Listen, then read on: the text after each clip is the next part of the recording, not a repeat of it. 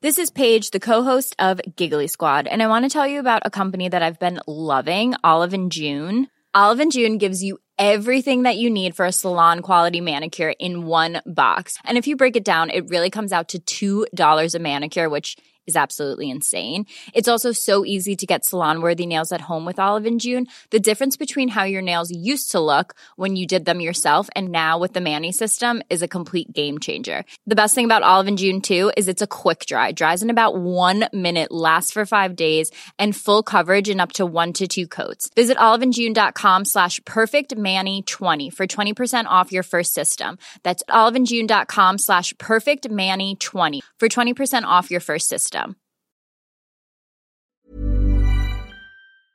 The TalkSport Daily podcast is proud to be in partnership with Enterprise Rent-A-Car. Whether your business needs cars, vans, or larger commercial vehicles, you can rent from the best lineup in the UK with Enterprise. And with flexible long-term rental, you can get vehicles for as long as you need them, from minutes to months. Whatever the mission, Enterprise's mobility experts can build a bespoke solution to suit your business needs. Visit enterprise.co.uk/business to find out more. This is TalkSport Daily. Hello. Happy Sunday, my friends, and welcome to another TalkSport Daily podcast with me, your host, Russell Hargreaves. We begin today's podcast by looking back at last night's Under-21s European Championship final, where England's young Lions triumphed over Spain. Here's how the game sounded, live on TalkSport.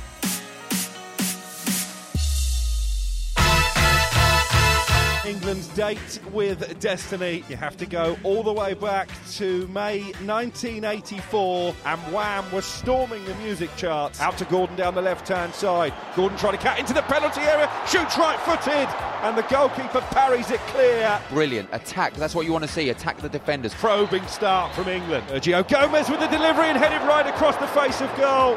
Paredes up from the back. Palmer is showing some interest as well, and it is going to be Palmer, left-footed, deflected, and England lead in the final. Ruiz has gone down, and he stayed down inside the 6-yard box. The play will continue. The referee is coming over to the VAR screen. I'm not surprised this is getting checked. And Spain, in the 7th added minute, have the chance to equalise. A long run up from the Spain captain.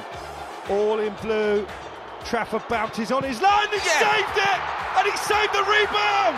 And England surely have won the European Championship in the most dramatic of fashion. James Trafford, take a bow. There goes the full-time whistle. 39 years of heartache wiped away by these brave young Lions. And Harwood Bellis is about to lift the trophy into the air that says, for the first time in 39 years, England are under-21 European champions.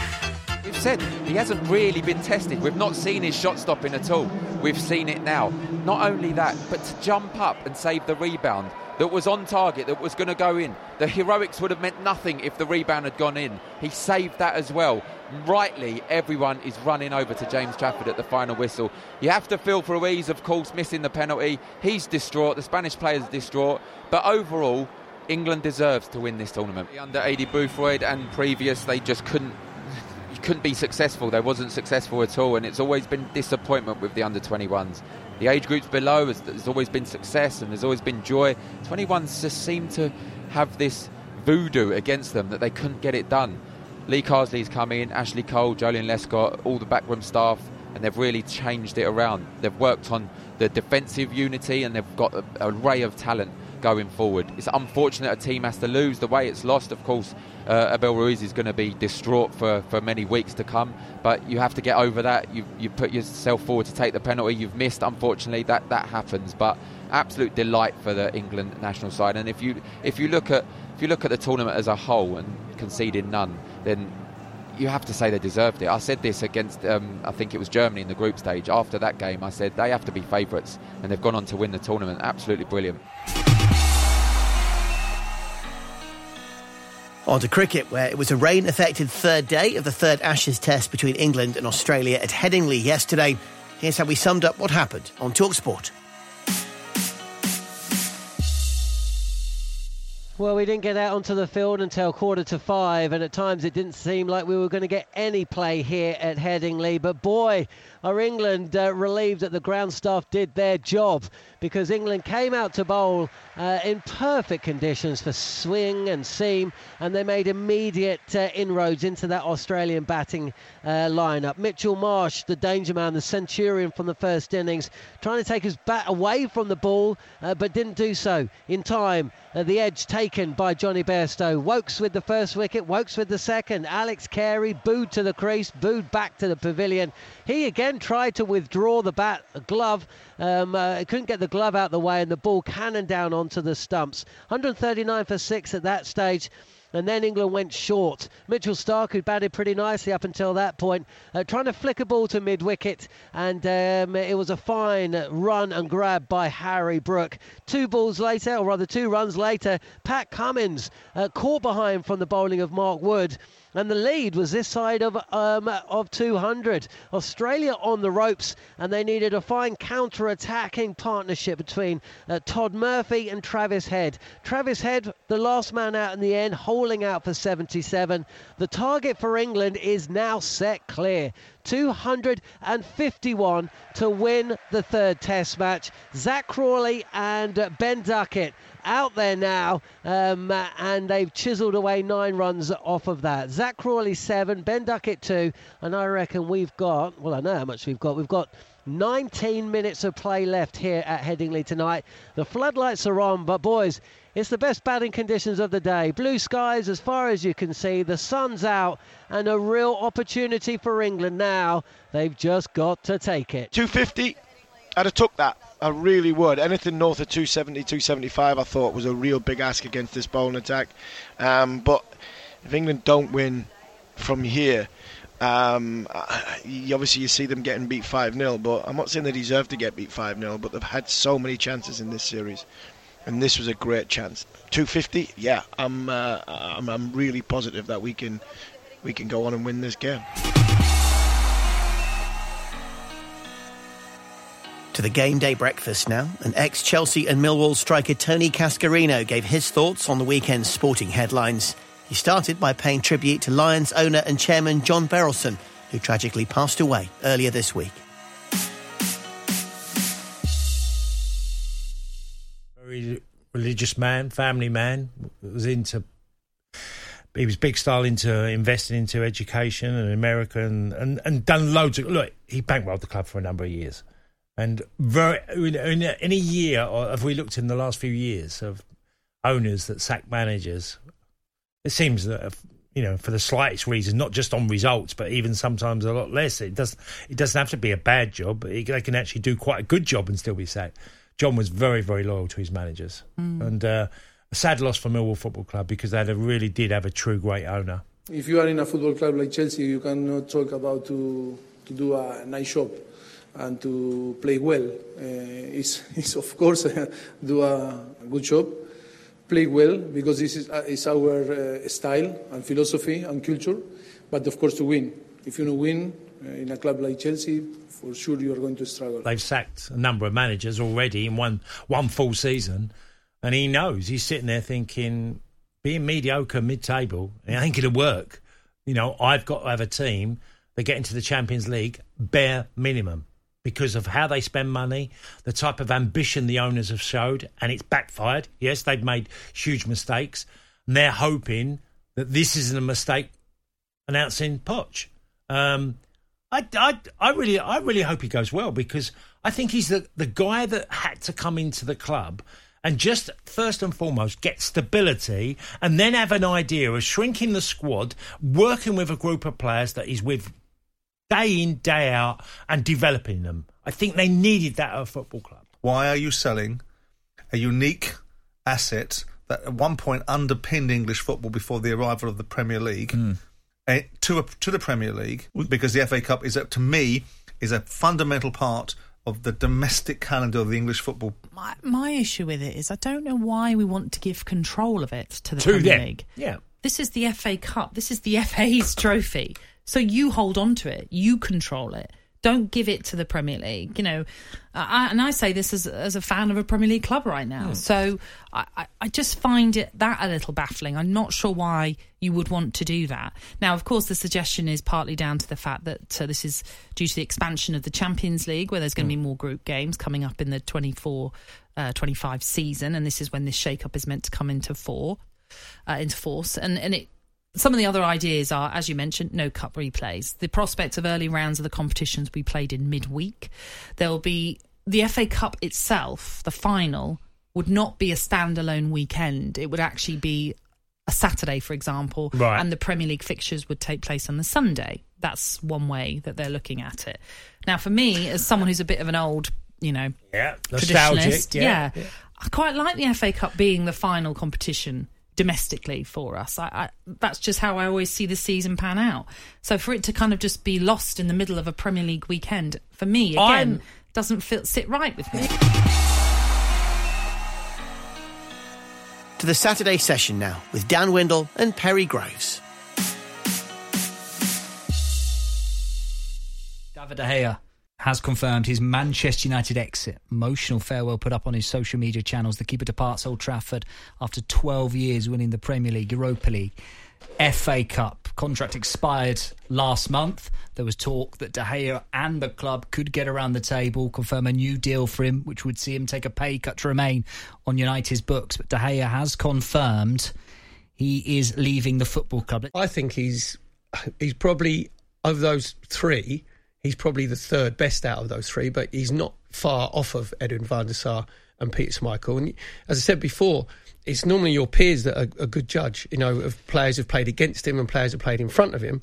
And to get in the PFA team 5 times of the season on the trot.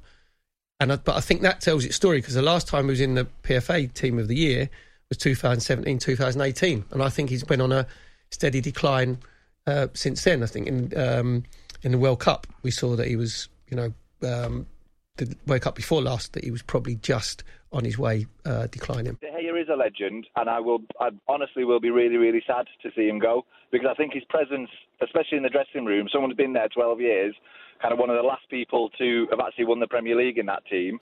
I think his presence will be sorely, sorely missed, and I'm really, really sad that he's going. He has this season, I've been very frustrated watching him this year. Last season. He's pulled us out of so many tight spots over the years. Oh, I'm absolutely over the moon. This Not on the fence, Lewis. This should have happened years ago. He's been there 12 years. I'm just so happy he's finally got. I know he does split United fans. Some love him because of his reflex saves, but that's all he really had for me as a top goalkeeper. You need a lot more than just being you can be a decent shot stopper. Every other department of his game, he just didn't tick. He was useless at coming for crosses. He wasn't a presence in the box. He was always scared of getting injured. A little bit harsh here. You're being Lewis, aren't you being a little harsh here? No, I'm not that. What's he won in 12 years? One Premier League. So, people say he's a legend. A legend for what? A couple of times he was the player of the season, but that's a big so what, because we didn't win anything in those seasons. We were rubbish. What did he? For me, a legend's Edwin van der Sar. He saved the penalty to win us the Champions League, and he won about 3 or 4 league titles with us. Schmeichel, he was a legend, won the Champions League and numerous league titles. I don't see how he gets a legend status in some people's eyes. Ahead of this afternoon's British Grand Prix, Red Bull team principal Christian Horner has sat down with TalkSport to discuss Red Bull's current domination and his fiery relationship with arch-rival Toto Wolff and his Mercedes team. Well, I've never been a believer in that, because, he's trying hard to beat us and we're trying to ensure that we stay ahead of him. And so I don't see, whilst there has to be a respect, I don't see, some form of false friendship. For me is unrealistic. So no chance of you going down to the pub with him after a race and having a drink? I'm not so sure Toto's the type of person that goes to the pub. Do you enjoy having that back and forth with him that we've seen so often in the media over the last few years? Well, look, he's part of sport, he's part of competition, and he's incredibly easy to pull his chain. So So that's part of rivalry. It's part of sport, isn't it? I mean, there has to be a competitive rivalry. The team, it's not a garden party. We're there to compete. We're there to win, and every member of the team knows that. And the team that want to beat us the most are the ones that are just up the road. And what about your relationship with someone like Lewis Hamilton? I know he's never raced for you, but you surely must have a huge amount of respect for everything he's achieved in the sport. I mean, huge respect for Lewis. He's achieved the most successful driver of all time. I mean, what his records speak for themselves. They're huge. At the same point, he's a rival, but there can still be a respect for everything that he's achieved, and also outside of the cockpit as well. The way he's highlighted issues on equality in race and so on. I think he's done a tremendous job as an ambassador for Formula One. Do you think him and Max could ever have been teammates if they'd have driven together or been on the same team?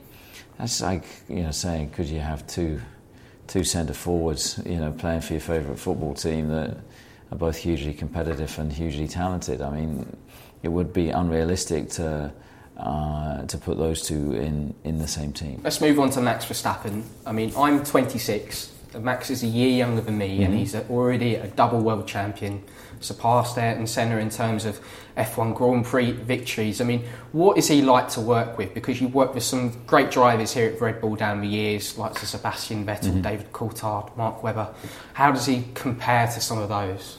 Well, he's just an outstanding talent. I mean, his natural ability is one that I haven't seen before, and I think that his dedication and commitment is the same with some of those top guys you just mentioned. I mean, Sebastian was one of the hardest working drivers we ever had. So I think that Max has just got this raw ability, but on top of that, he's just got this hunger and determination that sets him apart. It's never enough. It's like that one extra point in Austria. He wanted it. He wanted the clean sweep, and you have to admire that in his drive and personality. A lot can happen in 3 years, like a chatbot may be your new best friend. But what won't change? Needing health insurance. United Healthcare Tri-Term Medical Plans, underwritten by Golden Rule Insurance Company, offer flexible, budget-friendly coverage that lasts nearly 3 years in some states. Learn more at uh1.com. Millions of people have lost weight with personalized plans from Noom. Like Evan, who can't stand salads and still lost 50 pounds. Salads generally for most people are the easy button, right? For me, that wasn't an option. I never really was a salad guy. That's just not who I am. But Noom worked for me. Get your personalized plan today at Noom.com. Real Noom user compensated to provide their story. In 4 weeks, the typical Noom user can expect to lose 1 to 2 pounds per week. Individual results may vary. This episode of the TalkSport Daily is brought to you by Enterprise Rent-A-Car. Planning to hire or share a car or van? Enterprise is there every step of the way. Whenever and wherever you need a vehicle and whatever it's for, Enterprise can help. With over 450 locations across the UK, they're just around the corner. Whether you need a weekend rental, a holiday hire, a replacement car, or you're planning a business trip, home or away, Enterprise are there to help. To find out more and book, visit enterprise.co.uk.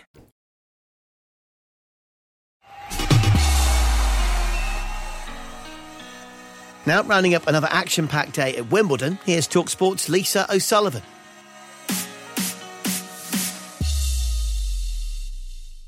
World number one Carlos Alcaraz dropped a set on his way past Nico Jarry of Chile in a match that lacked a little of the X factor. Now he meets former finalist Matteo Berrettini, who handed Alexander Zverev a straight sets defeat. World number 3 Daniil Medvedev came from a set down to progress to a last 16 meeting with Jiří Lehečka, the Czech who finally got past the USA's Tommy Paul 6-2, 7-6, 6-7, 6-7, 6-2. Speaking of Americans, Christopher Eubanks continues to impress. 3 tiebreaks getting him past Christopher O'Connell to a meeting with the ever-improving Stefanos Tsitsipas. 2-time champion Petra Kvitova's into the last 16 of the women's draw for only a second time since winning her second title in 2014. And she'll play Ons Jabeur, who admitted a rain break helped her reset mid-match against the impressive Bianca Andreescu. Second seed, Aryna Sabalenka lost the first set but came through in 3. She'll play Ekaterina Alexandrova in the last 16. But the rain prevented Anastasia Potapova from tackling the teenage talent of Mira Andreeva. They're on court 3 in the second match on Middle Sunday.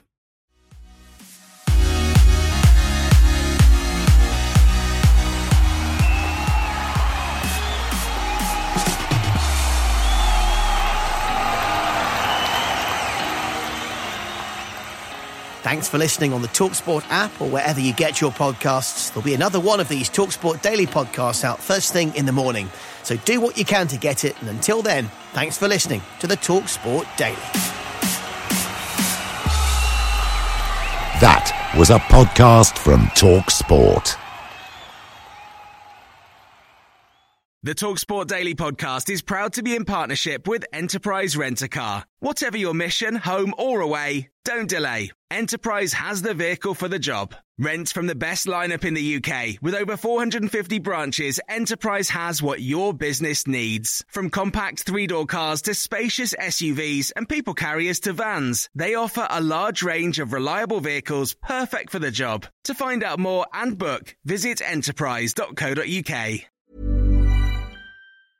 Normally, being a little extra might be a bit much, but not when it comes to healthcare. That's why United Healthcare's Health Protector Guard fixed indemnity insurance plans, underwritten by Golden Rule Insurance Company, supplement your primary plan so you manage out-of-pocket costs. Learn more at uh1.com.